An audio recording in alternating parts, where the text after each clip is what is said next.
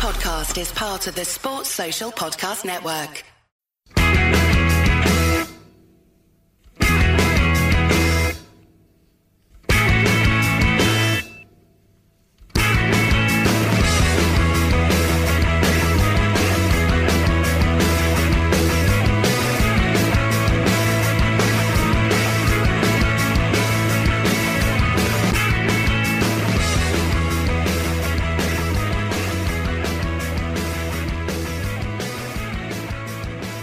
Hello and welcome to this week's edition of the Terrace Scottish Football Podcast. I've just realised straight away I don't know if this is a Patreon or a main show, so I've been this is the main show. This is the main show. This is Thursday's episode of the Terrace Scottish Football Podcast.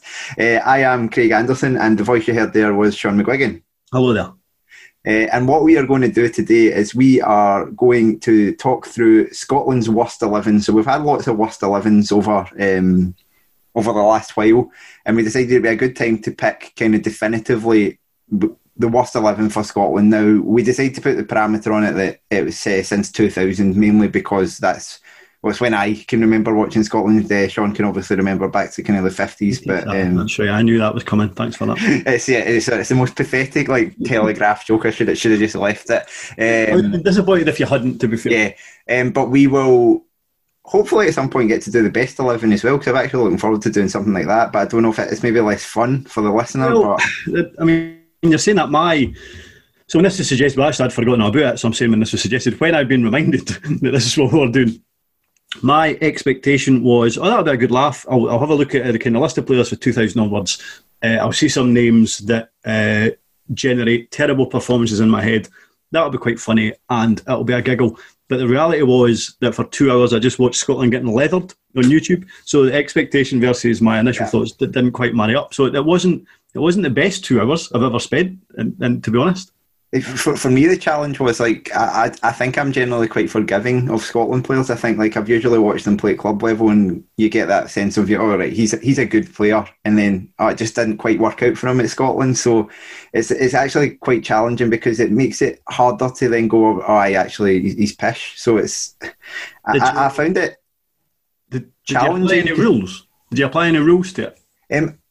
With some exceptions, I tried to pick guys who'd played more than once or something, so someone like Warren Cummings, who got his only cap against Hong Kong in that weird tour that we did, despite him being objectively probably one of the worst players to play for Scotland, even though we won that game 4-0. I decided to leave him out, and I decided to try and pick guys. I sometimes went for guys who maybe weren't necessarily actually the worst overall, but who seemed to play quite a lot, or every time I saw them in the team I went, oh shit, I don't want to see him anymore. So that was the main rule I applied, and as with any of these rules that you apply, you kind of make it up for yourself as you go along to just pick up players that are funnier to talk about as well. I initially thought, right, I'll try and avoid one-hit wonders. One-hit wonders, that sounds like we're going to talk about the New Radicals and Nizlopi. I thought I would try and avoid guys that only had one caps, and then I kind of slipped into it because I tried to base it on players who not only didn't really leave any positive mark on the Scotland scene, but also had quite poor club careers as well, and in a lot of cases. So I think I've got a few players that only played once, and probably once too many. Yeah, so I guess we can just get into what formation did you go for with the team? I went for a solid 4-4-2 shape. As did I. I thought I could try and go for Steve Clarke's weird 3-5-2, but actually it's more 4-4-2 is probably what Scotland have played most of this era, or at least some aspect of it. So it made more sense for me. And we'll start for what was for me the hardest position on the pitch to pick, which is goalkeeper. I think it was my second hardest. I think up front I had a number of options, but goalkeeper was probably second hardest. So who did you go for, Sean? I went for Jordan Archer. Okay, so you went in the one-hit wonder category. Who surely I know he's playing in the Premiership now, but I suspect he will not be playing for Scotland again. I mean, there is a video of him. See if you go into YouTube and just type in Jordan Archer mistakes. The first video that pops up is it's obviously if you're a Millwall fan, and it just says, as you press play, it just says The reason we didn't make the playoffs this season was we dropped too many points. And then the next sentence is, because this prick dropped too many balls. And the video only lasts about maybe 90 seconds, but it's just Jordan Archer making, it must be 8 or 9 really, really bad errors. Now, if Jordan Archer playing poorly means that Millwall don't enjoy any success, then I'm absolutely fine with that. If anything, that puts Jordan Archer up in my estimations. And the thing is as well, if you look at his career, he played virtually every game at Millwall over the course of maybe 3 seasons or so, at a reasonable level, like League One or Championship as well, maybe a season for Millwall. But it kind of feels like he's got a bit of the Andy McNeil's about him, and that he obviously has some merits to his career. But I don't know if he suffers from a crisis of confidence if things are going quite poorly, and he can't put it behind him, and it dwells at the back of his mind, because he's. The amount of times where it would be like a cross coming into his 6-yard box, and he'd be backpedaling and it would drift over him, or he would catch it but then carry it over the line. And in terms of the Scotland game, so he played against Peru in 2018, I think. Yeah. And in fairness, I mean, the first goal was a penalty, and he's not going to do anything about that. But the second goal, it kind of squirmed under him, so he could have done better. He could have done better with that one as well. But you're right. Unless we have 17 goalkeeping call-offs, he's not going to play for us again. I thought it was kind of telling for Jordan Archer that he's a Scotland international with championship experience in his mid-20s, and he's like scrambling about in November trying to sign him for Motherwell as kind of cover. I didn't go for him. Now the thing I was saying about it being difficult for goalkeepers, it's probably been Scotland's most consistently strong possession over this period. I made it that we played 180 games since 2000, and in 132 of them we've started with Craig Gordon, David Marshall or Alan McGregor. None of whom are obviously going to be anywhere near this list. And I think there's only been like 4 competitive games in the last sort of 15 years that one of them hasn't started. So I went for, and it's fairly harsh on him, but I went for the guy who was the first choice before those 3, which is Rab Douglas. Now, okay. Rab Douglas is not a bad goalkeeper, but he's not at the level that the ones who came after him were, and I think it was kind of glaringly obvious, especially at the end when he was coming to the end of his Scotland career. His last 3 caps, I think, were the 6-0 defeat in Amsterdam that obviously got spoken about recently, where he was responsible for a couple of goals. A better goalkeeper would have saved. Yeah. We had the 4-0 defeat in Wales, which basically spelled the ends for Bertie Vogts, I think. And then we had the 2-0. I may have missed a game in between, but I don't think I have. The 2-0 defeat in the San Siro in Italy, where he got substituted. And the thing that really annoyed me about him in that game is he picked up an injury, and he obviously thought, like, I think the type of character he is, he's quite a kind of, forthright guy and all that, wanted to play on. But then Andrea Pirlo fires this free kick into the top corner, and he's clearly not fit enough to dive for it. And then he had to go off injured, and Craig Gordon came on from him, and I think from that point the rest is history for the Scotland squad.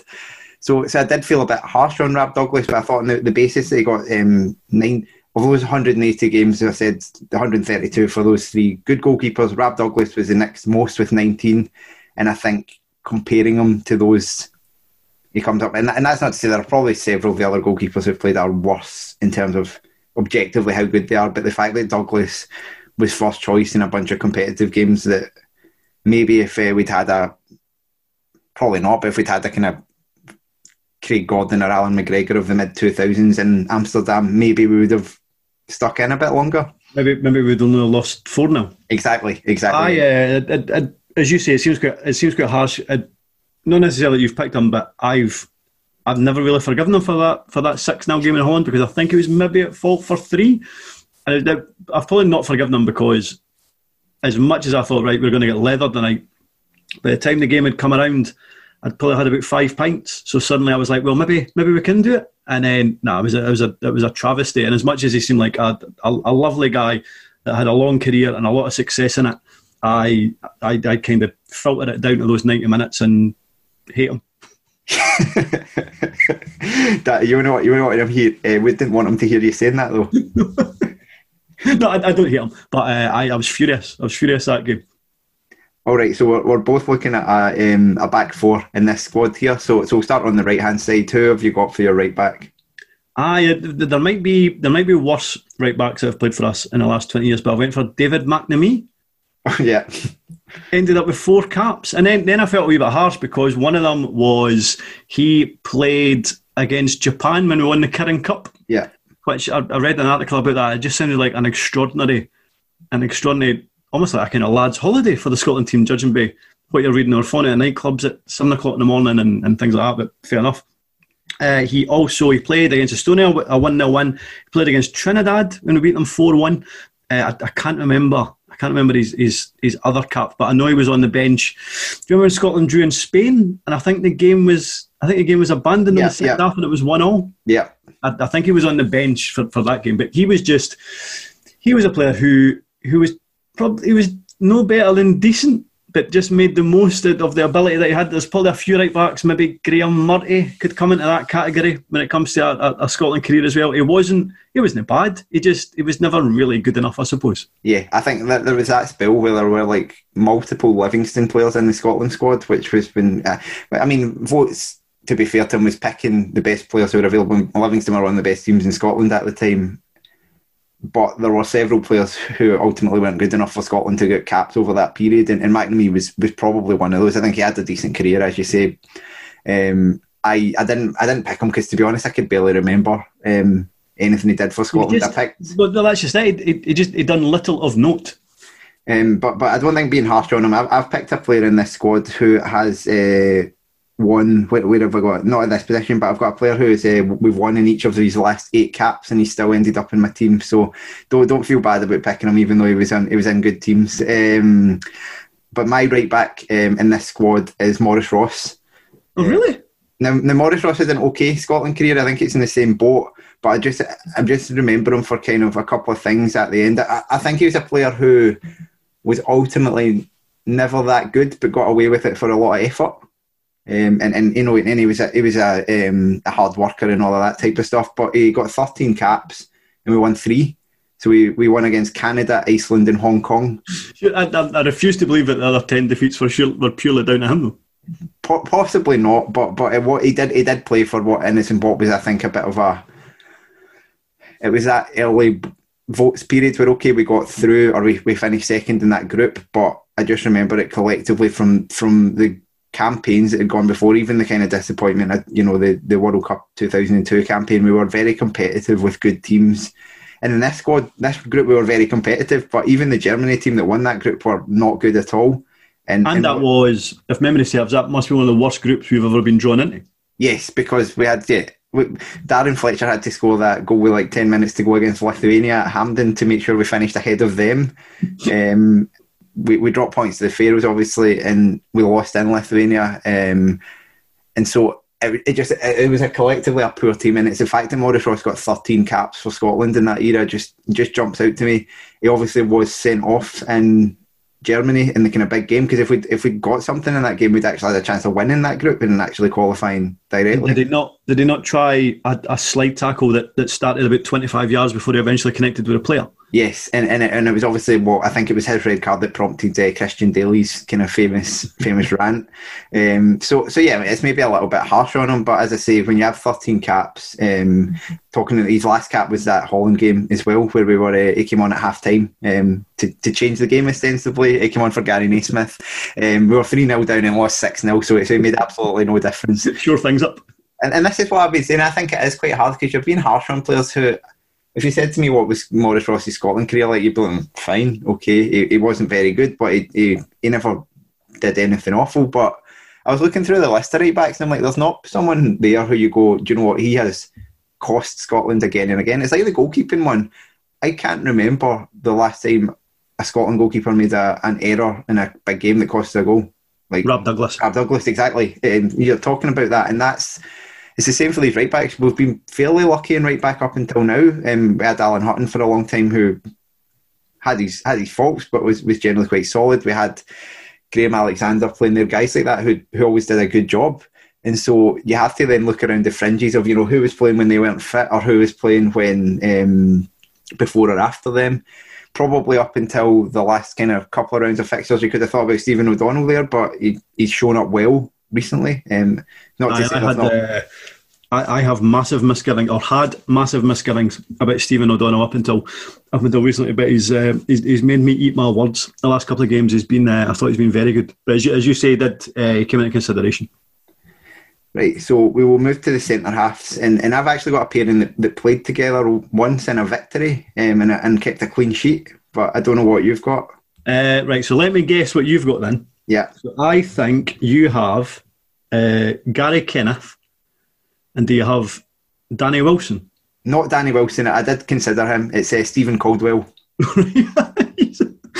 He almost came into consideration because the time he got sent off against Norway, I was livid, absolutely livid. I'm sure it was Gary that got sent off in that game.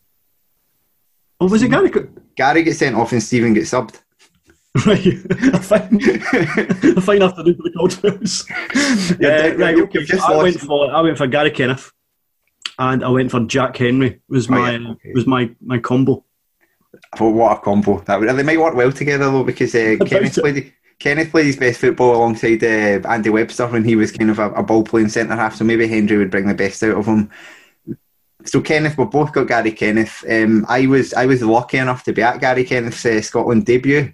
In Stockholm when 3-0 he went head to head with Zlatan Ibrahimovic, and it didn't end well for him. Has there ever been such a drop off in somebody's career as Gary Kenneth? So bearing in mind Dundee United turned down a bid. I think it was 2 bids for Blackpool. One was something like 50 grand. And then the suggestion was they'd bid about $500,000. They turned that down because they'd valued him at $2 million. And then within 2 years, he was playing for Carnoustie Panmure. I remember him playing in Latvia for a spell and stuff like that. Crazy, wasn't he? How does this happen? But yeah, and there was actually a nice on view for the terrace. There was a nice kind of thing about him last season. So he was still kicking about for Lochee, I think. He's still only 33. I mean, it felt like forever ago that he was playing in that game in Sweden, but he's still at an age where you would expect a centre-half to be playing for, I don't know, some jobbers in League Two. Yeah. But he's been, I don't mean out the game, but he's obviously been out the professional game for so long now. I think the thing for him was, at the time that he got called up, you kind of thought, you know what, he's probably earned that because he just won the Scottish Cup with Dundee United. He was a big physical, imposing centre-half. He was never great. Like, he was one of these kind of bomb-scare centre-halves, but he had enough about him for you to think, do you know what, he might offer something here. Like he was very unlucky in the game that he put in. First of all, that he was playing directly against Ibrahimovic, but also the fact that the back four he was playing in was not strong. I think Kirk Broadfoot was playing right back. Christophe Berra, I think, was his partner in the centre of defence, and Lee Wallace was the left back. And then more so than that, James McFadden was playing wide left and offered absolutely no protection, because I don't know why anyone ever thought James McFadden was good wide left. Cause I could almost have put him in this team on the left hand side because he was so bad every time he ever played there against anyone. And Charlie Adam was playing. And Charlie Adam was playing. Much protection. Who I also actually considered for the team, but didn't pick. So did my head in. So it wasn't maybe the team that offered him a lot of protection, and he's up against one of the most kind of talented forwards of his generation. But he was just so bad in that game. And the fun thing was he then went on to get another cap. Like, you've watched that and you went, do you know what, let's get some more of this guy. So he did actually get a second cap, which I thought was breathtaking. But that was the game where he partnered Stephen Caldwell. And he sent 3-0 win over the Faroes. That's correct. So a clean sheet for that pairing. So more of the same, please. We'll go back to them. If I talk about Caldwell, since we just brought him up, the thing that sets off alarm bells for me is that Stephen Caldwell had a 10-year Scotland career where he got 12 caps. That sounds like it's the last resort. Yeah, he managed to play under Craig Brown, Bertie Vogts, Walter Smith, George Burley and Craig Levine, which is incredible for a guy who only got 12 caps. The 4-0 Norway we obviously talked about. With such a proud moment for the Caldwell family. I can imagine the mum and dad kind of sitting in the stands in Oslo, proud as punch, with their two boys lining up centre half for Scotland. Inside the first half, Gary. Sorry, catastrophic that day. It was dreadful. And inside the first half, Gary gets himself sent off, and John Arnorisa battles in the free kick to put them 1-0 up. Then after that, Burley takes off Stephen. Now, I can only imagine you're the only centre-half left, or I think maybe we had another one, kind of someone was filling in. So you take him off. Such has been the poorness, obviously, of his performance that his brother's been sent off. You're left with one centre-half on the park, and you take him off for James McFadden because you're like, do you know what? I might as well not have him. And it just summed up Stephen Caldwell for me. And the thing that was strange for me is they then went on to get 2 more caps after that again. It's like, how bad do you have to be before we go, right, enough is enough? So yeah. Thankfully, just twice more. Twice more. But obviously his brother, he had a pretty good club career, Stephen Caldwell. Like, he never did that badly, but his brother went on to have a much more successful Scotland career. Now, people, he had his critics and stuff like that, but Gary Caldwell generally did okay for Scotland outside of this game when he played alongside, McManus or slightly better centre-halves. But Stephen Caldwell just never happened for him in a Scotland jersey. So I went for Jack Henry. So his 3 caps all came in 2018. I would imagine I'll still be able to say that at the end of his career that all of his caps came in 2018. There was the 3-1 defeat to, was that a kind of Portugal B team? That was a strange game. I'm not entirely sure what was happening there. Then a 1-0 defeat to Mexico, and they did play in that 1-0 win in Hungary where kind of felt like it was a decent result. Did Matt Phillips score that night or something? Yeah, he played quite well in that game as well, Hendry, and he's one who, again, at the time he got called up, you thought, all right, he's a ball-playing centre-half. He probably fit quite well into this team that we've got now in terms of that side of his game.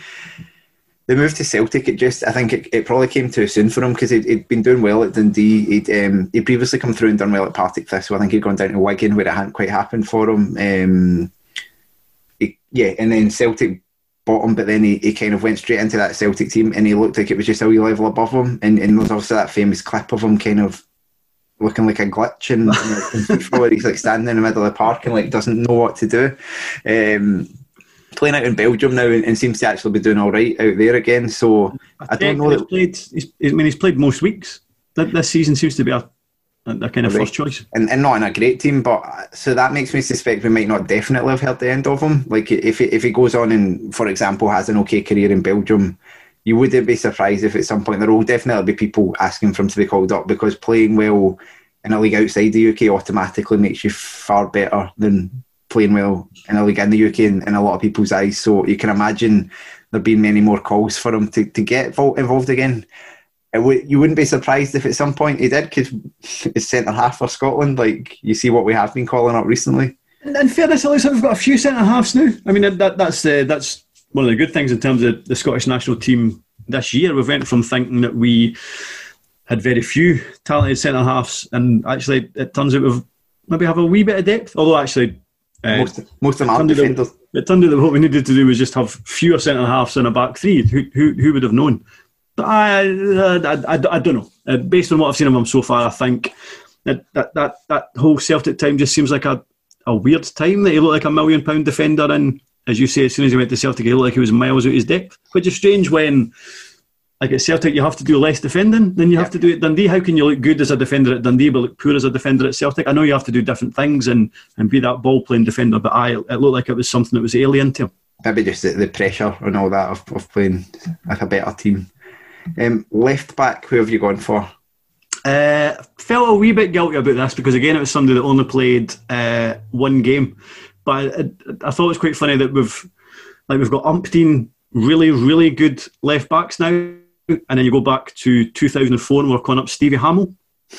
He only played one game, and I remember being really, really annoyed at this game. I was quite annoyed, and it seems quite bad now because obviously he's passed away. But I remember being quite annoyed that Tommy Burns was allowed to take charge because I kind of thought he was going to get the Scotland management job, and I thought, right, well, if we've been really bad with him being the assistant manager, what new ideas is he going to bring to the table? Like, if we're going to give him the job permanently. And then we played a friendly, I think it was at Easter Road against Sweden, and we just got leathered. That was 4-1 going on about 8-1. And that was the end of Tommy Burns when it comes to the kind of Scotland career. But Hamill was called up. I appreciate he's a Motherwell legend, played 500 plus games for Motherwell, but somebody who, again, you need umpteen call-offs before you're calling up Hamill again. Yeah. I think I will stop with my idea of players who played in competitive games and stuff, and this is probably harsh because I considered Jay McEvely, I considered Danny Fox, Warren Cummings, who I spoke about earlier. I also thought about Craig Forsyth, not because he wasn't very good, but because kind of in hindsight, picking him ahead of Andy Robertson seemed wild, even though it maybe made a slight bit of sense at the time. The player I went for, and it's a wee bit harsh on him in the sense that he was asked to do something that he probably shouldn't have been, but it's Graham Shinnie. Okay, that's fair enough. Specifically for that game out in Kazakhstan, obviously, which I think potentially was the worst individual Scotland performance I've ever seen. Just awful. And you can say, well, it was definitely a mistake on McLeish's part to have to be in the position where Scotland have all these good left backs, and okay, Andy Robertson was getting his teeth done or whatever it was, Kieran Tierney was injured. He still had other actual left backs who'd been playing left back for their club non-stop who could have been called up. Someone like Greg Taylor who'd been playing regularly for Kelly at that point or whatever, who's went on to do okay for Scotland. I suspect we would not have been leathered the way we were with someone like that playing. But Graham Shinnie had played left back in his career. It's not like it was an alien concept to him, but he very much looked like he was a centre forward who'd suddenly been asked to go and play at left back. Should have played the boy on side kind of by miles for the first goal, and then he was just so out of his depth. And I think he's had 6 caps. That's the only one he's had at left back, because the other ones he's mainly came on in central midfield. But he can be a kind of aggressive and combative midfielder, but he's probably a few steps below what we need anyway. But I just thought that one individual game is enough for me to say Graham Shinnie, left back. That game in general. So it was like an afternoon kickoff or something. It was like I took the day off work. What a waste of a day's holiday. Exactly. I was just like refreshing the kind of BBC update page, and let the score come through 1-0.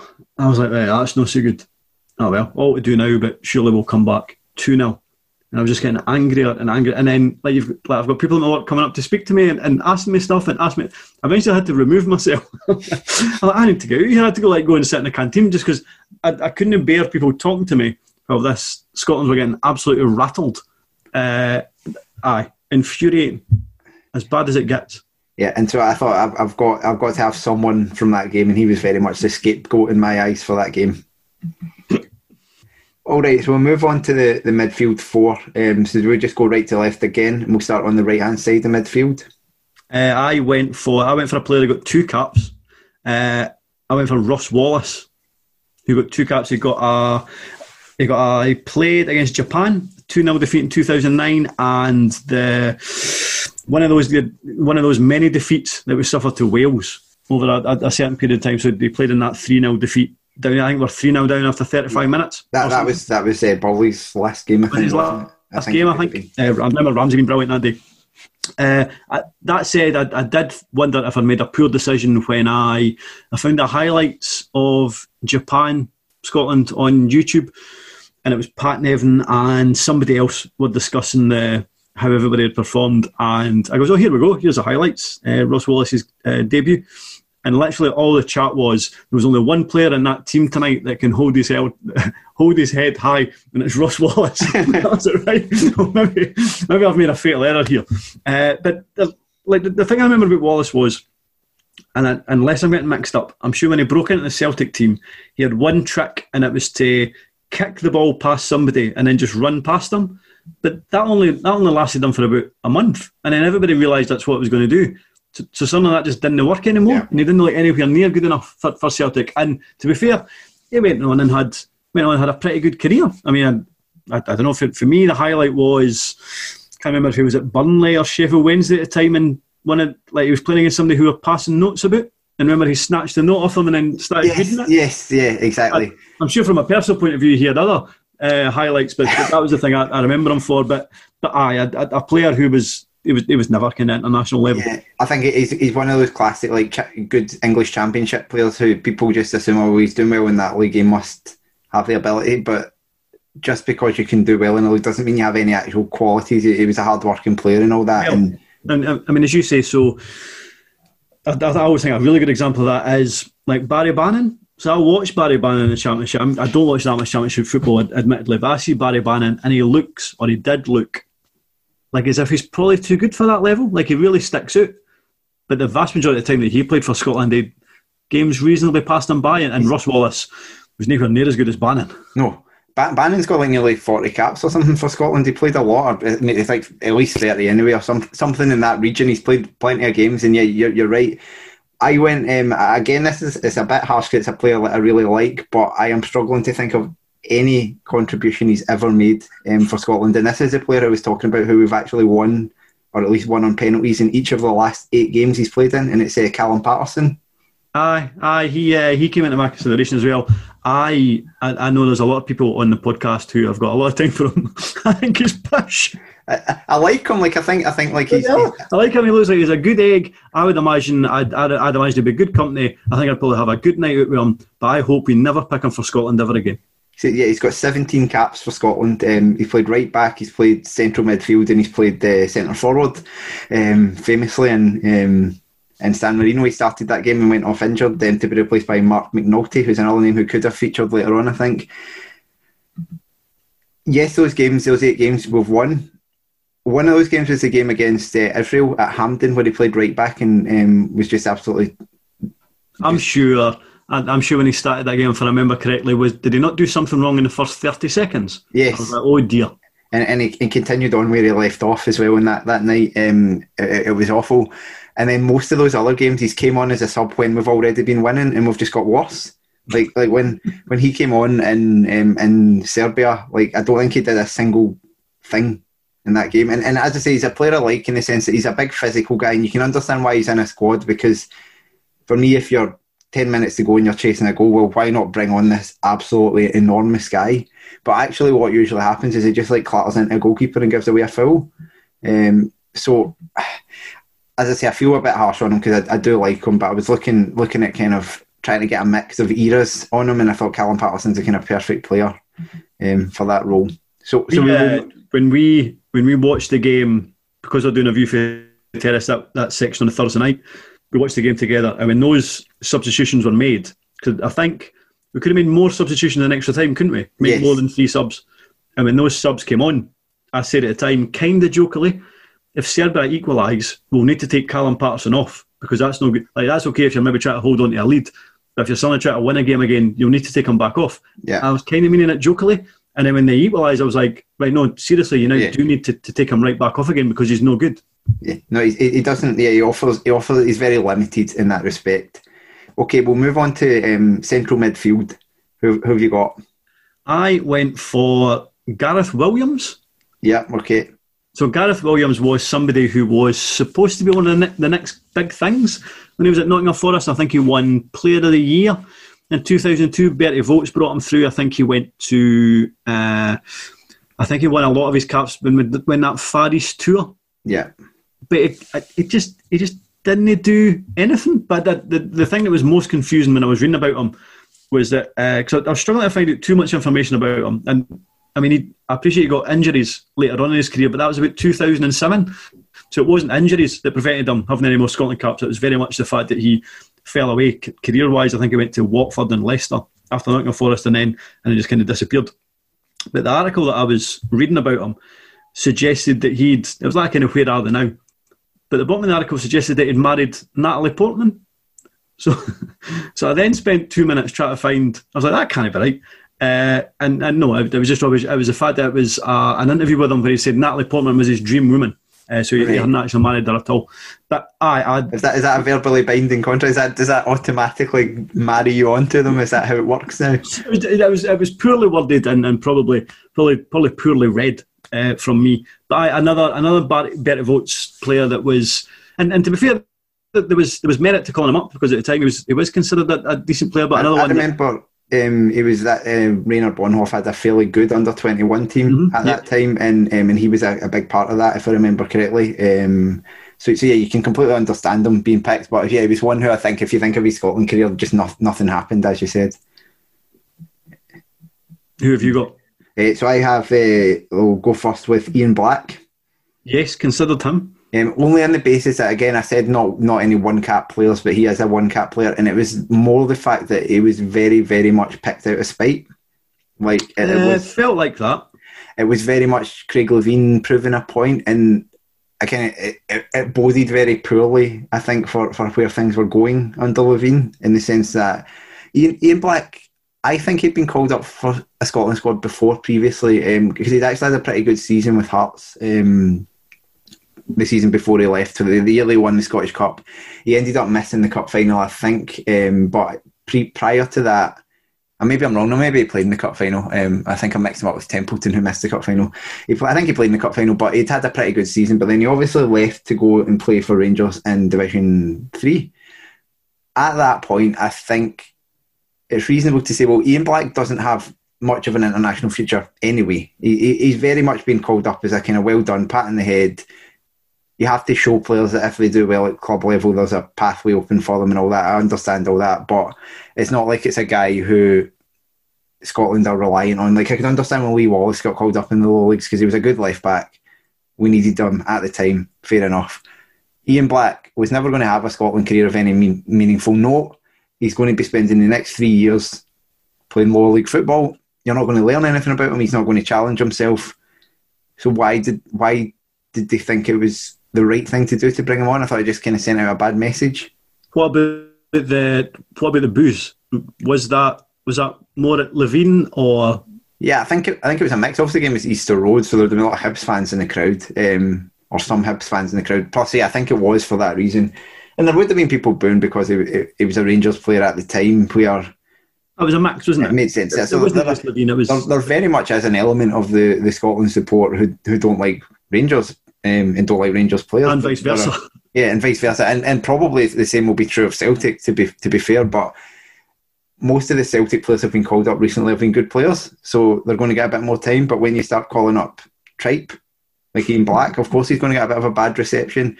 You don't see Ryan Jack getting a bad reception from Scotland fans because he's quite good.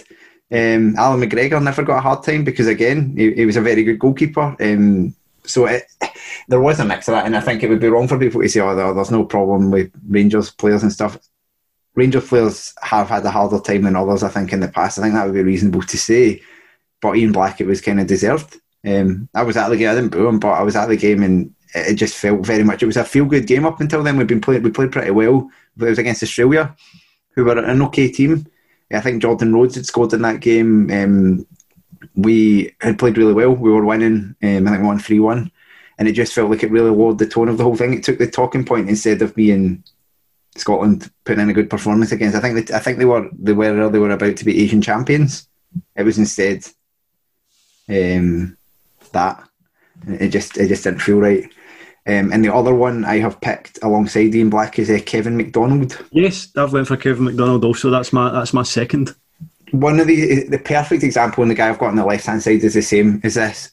Just because you've done well in England and even got promoted to the Premier League and even played a few games in that league does not make you a good player.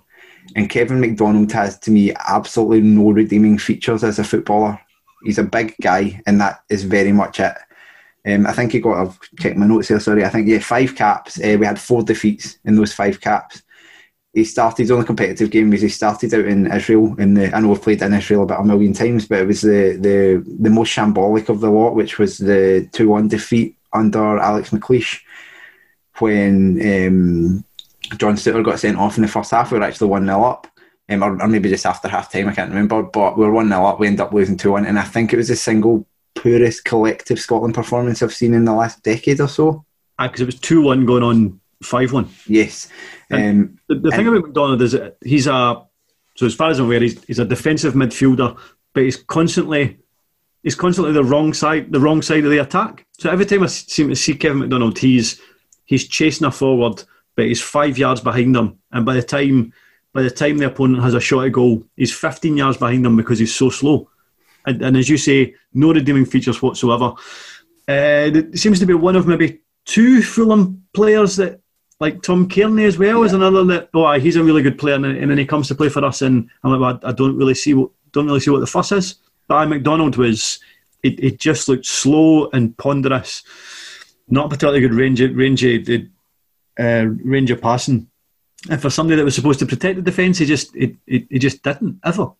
Yeah, and I think all these caps came under Alex McLeish in that second spell, and I think you can talk about the kind of midfield being a shambles in that period, and the defence was never protected.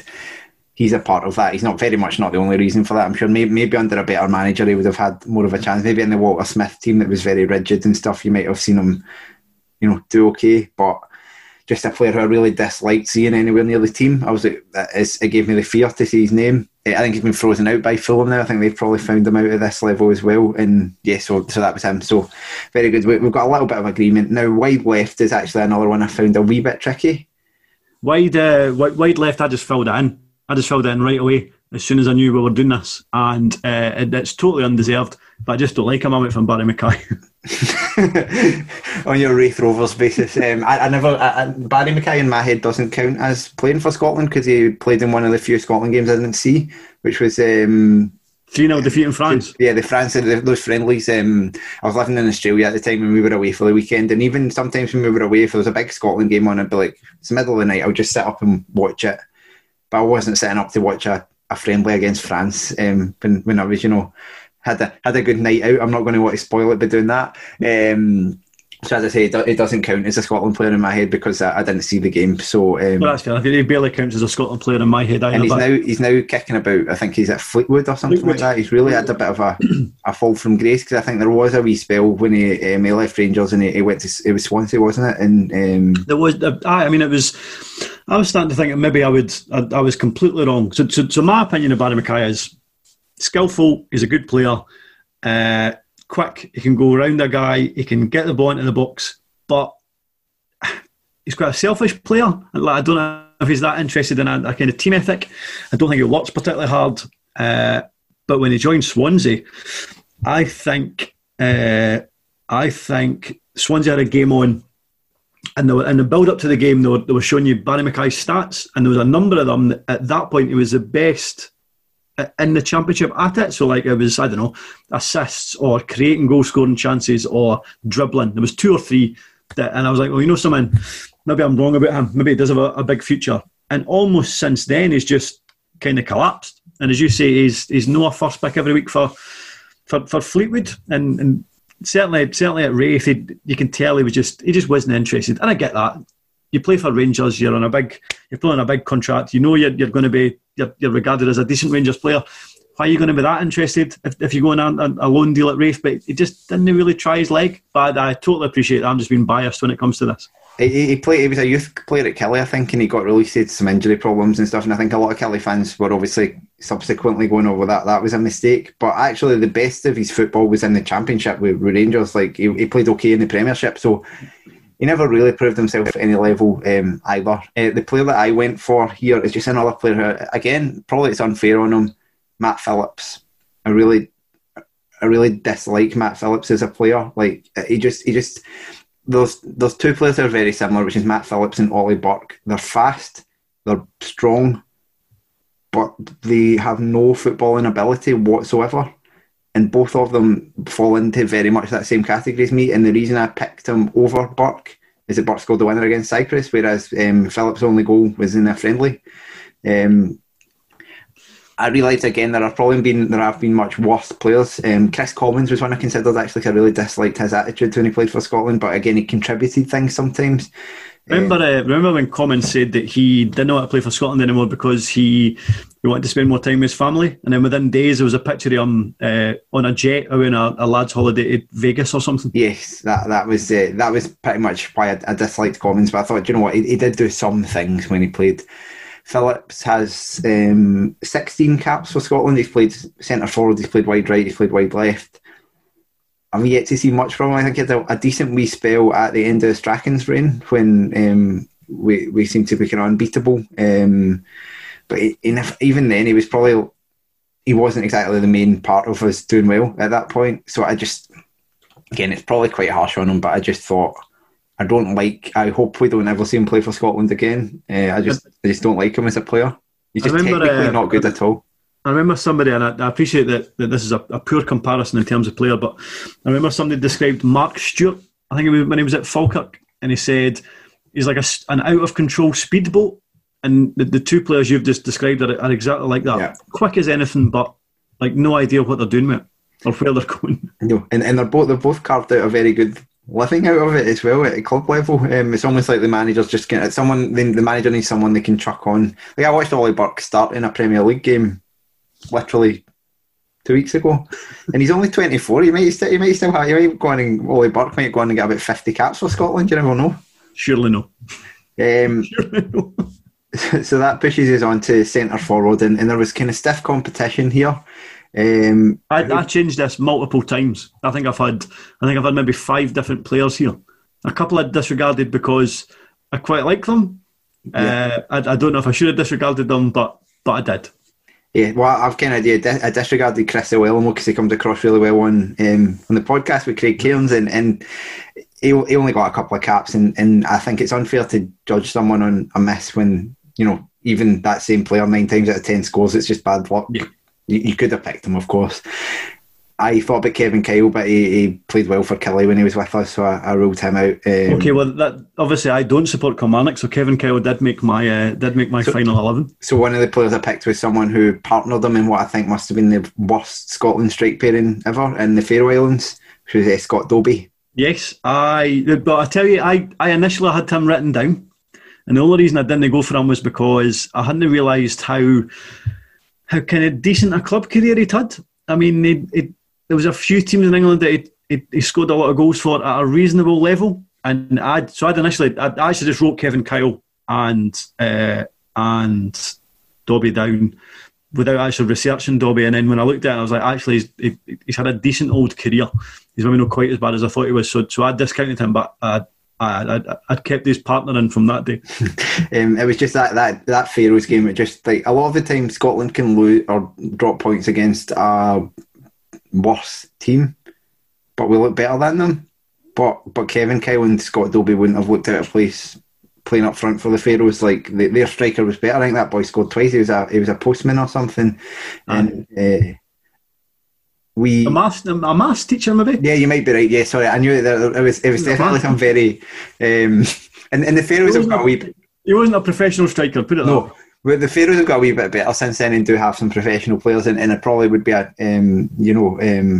will be a tricky opposition for us kind of this time around. But like, we should still beat them. But you know what I mean. At that point, they were very much not that. And we seemed to be the only team they could ever take points against. And in that game, just kind of summed it all up. And Dobie and Kyle started that. And it felt very much again like, and I appreciate we had a dearth of options somewhat at the time, but it felt like he was just called up because he was doing all right for West Brom, and I think they got promoted from the second tier. And Kyle was the same. Like, he had a decent career with West Brom. Like, no, he did. Of the two, I mean. Of the two, I thought he was probably the one that maybe would make it, and I had kind of high hopes for Kyle when he first come through, but probably because he was with Sunderland. So I thought, right, so Sunderland's a decent team. He's on their books. I initially thought, until I had a double check for this, I actually thought that Kyle's first goal in a Sunderland shirt was an own goal, but actually his first goal for Sunderland was against Arsenal, and then his second goal for Sunderland was an own goal. I remember watching it. It was a League Cup tie against Mansfield. And he scored an own goal. I thought, this boy's actually a dunderhead. But then he immediately went up the park and scored the winner. Right. I was like, well, maybe he's not quite a dunderhead. And I know, I think the thought, so it might have been McCarthy that was the manager then, I can't quite remember. I think the idea was that he might replace Niall Quinn. But I mean, he was never I was surprised I hadn't realised he had 10 caps. Right, he got capped like several years later when he was playing for Killie. He came back into the fold, but he was probably one of the most transformational players I've ever seen in terms of, there was a really, really bad Killie team that he signed for, and I remember his debut, it was the very first game at St Mirren Park, and we'd signed him, and my memory of him was I'm being a really pish Scotland striker, and then he played centre forward, and I swear he did not lose a header the whole game. Every ball that came into him, he had the most powerful chest. It seemed like balls would get fired at him and he would like lay it off with his chest like 30 yards to the side to people. And I was like, oh right, okay, this guy's got it. And he kept us up that year, and then subsequently he was slightly less good the second year around, but still did well for us. So only on that basis, and the fact that he nearly killed his child with a scooter. That's his pinned tweet. I've kept him out, but the other player I didn't know that it was only when I looked at his Wikipedia page, and so I didn't believe it. So then I went and looked at it a wee bit more. That he played in the BDO Darts World Championships. No, I didn't know that. So apparently beat the 9th seed in 2016. But then it said, so I'll tell you the first 4/5 of this sentence, and we'll see how you think the sentence will end. So the sentence was, he reached the last. So if somebody's reaching the last of a tournament, how many people do you think's left? Right. So the only acceptable uses of last, I think, you could also get last 16, last 32 I would accept, and at a push, last 64. So I'm going to say that it's the last 256. Correct. That just sounds like he's entered it.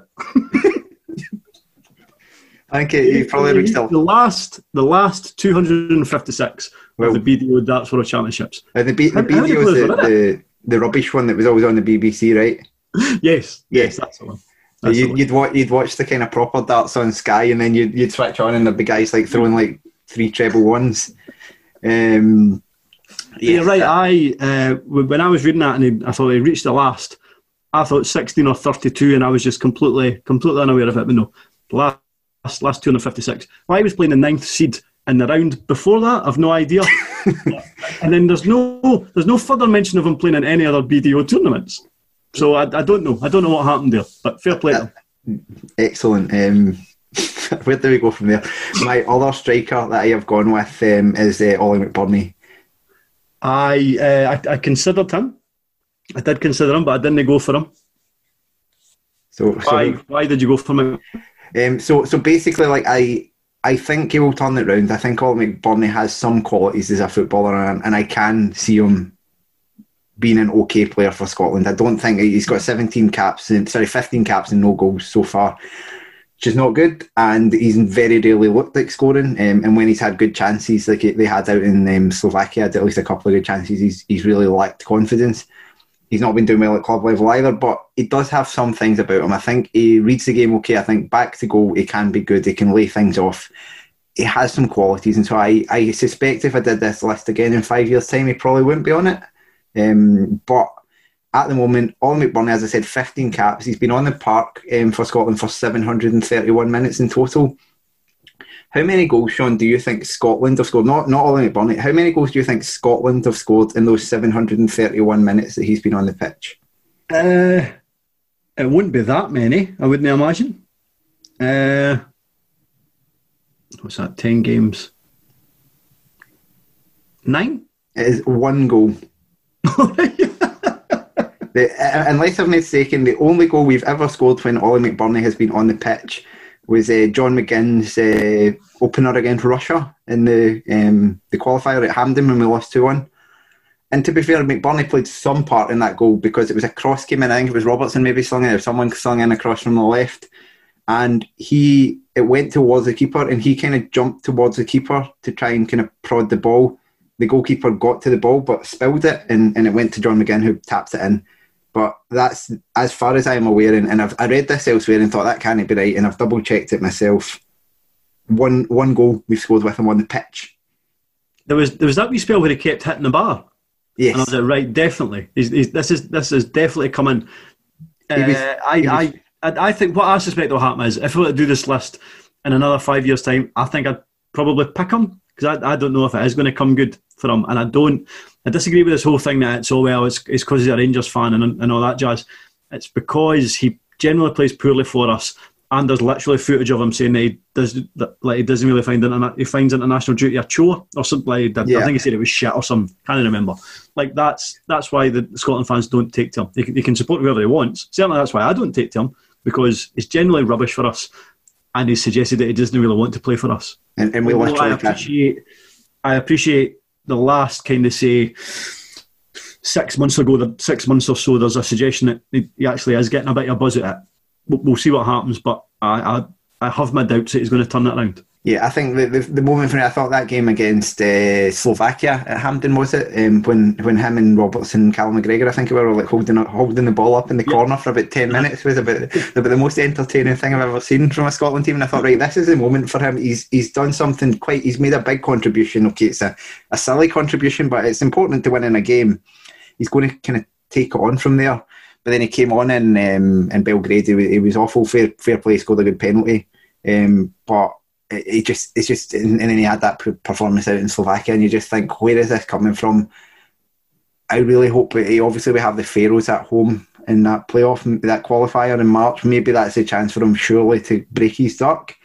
But do you think he's no scoring because there's a monkey on his back about the fact that he hasn't broken his duck, or is he just no scoring any? Like, will that make any difference if he manages to score against Pharaohs? Do you think he's going to go on a run? It's a bit of both. I think there is a sense of like any player who's not scored a goal and it becomes a thing is probably trying too hard. But I think it's also the fact he's not a very good goal scorer. Like, he doesn't score a lot of goals throughout his career, but he's a better goal scorer than what we've seen for Scotland. Like, he does score some goals, and some of the teams he's playing against.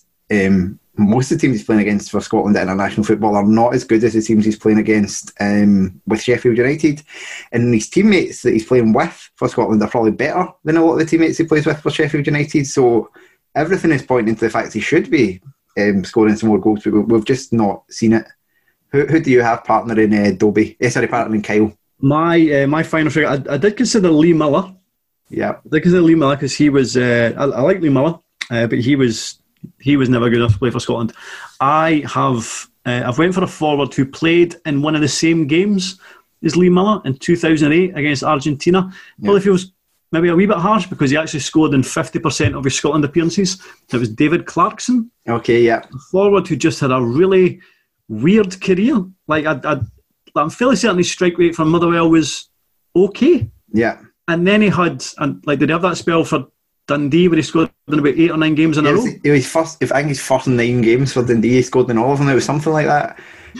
But it wasn't very good. No. Like how somebody who isn't very good can have such prolific scoring sprees, I'm not entirely sure. And the goal he did score for Scotland was one of the best kind of technically good goals I can ever remember. It was out in the Czech Republic. We lost it. I don't know. Did we just have like loads of call-offs that day because we had a really kind of understrength team doing 3-1 but played okay, I think? I remember Ross McCormick had an excellent season for Motherwell and he got called up to the squad, and then we had a few call-offs and Clarkson came in, who was also at Motherwell and had an okay but less good season than McCormick, and then I'm sure we brought a sub on near the end that was Clarkson and not McCormick, and then Clarkson did obviously then, and I wonder obviously McCormick's attitude's been called into question later on, and maybe it was partly down to that, something he did, but Clarkson came on and scored that goal.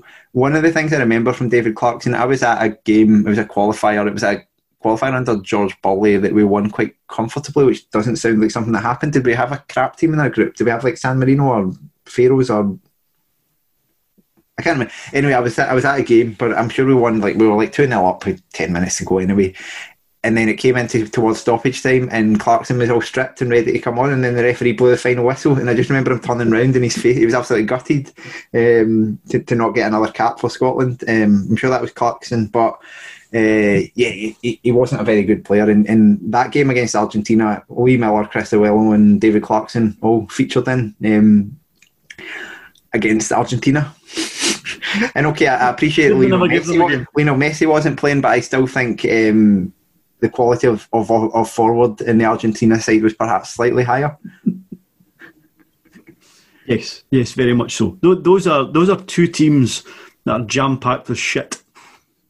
Yes. We're actually not in much agreement, which I think says a lot about. I think Gary Kenneth and Kevin McDonald, the only ones we both have. You are very much stricter when it comes to one cap wonders, though. So fair play. You're more rules than me, I think. Yeah, I just wanted. Yeah, I wanted. It's easy to say, well, that guy shouldn't ever have played for Scotland. He got capped for 10 minutes and fucked off, but which is more fun actually, which as you've demonstrated, but. I thought I'll try and cover these guys who you thought, like, how have they kept getting picked?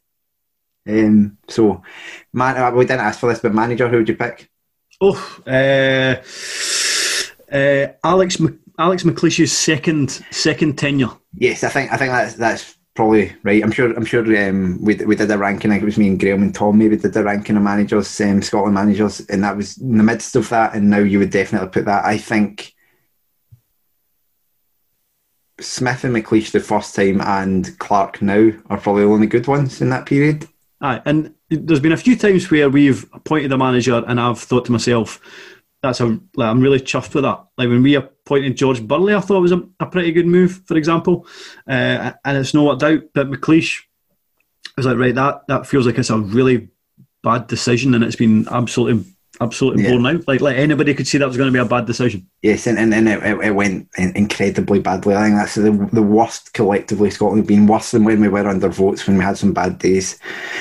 All right, so thanks very much for joining me on this, Sean. I think you and I are going to record a Patreon which will come out on Friday or at some point to sum up the League Cup games. That's certainly my understanding of it, which obviously I'll take on more interest now after what happened last night, which will be a good laugh to record. But that will come out, I think, tomorrow, because we've not got time to record it today. So thanks for joining me. For those of you who are listening who want to follow us, get on patreon.com/Terrace Podcast for all that red hot content. There is almost too much content to keep up with going out on the Patreon. I go out with walks at night, and it's mainly just so I can catch up with it. So there's a lot going out there, and get in touch with your suggestions that the players who we have grievously overlooked for this worst Scotland 11. I think there are several. But to be fair, we've covered a lot of muck. We certainly have, but I'm sure people will have their own personal vendettas, just like you and I have had against certain players on here. All right, thanks very much, Sean. Cheers. Bye.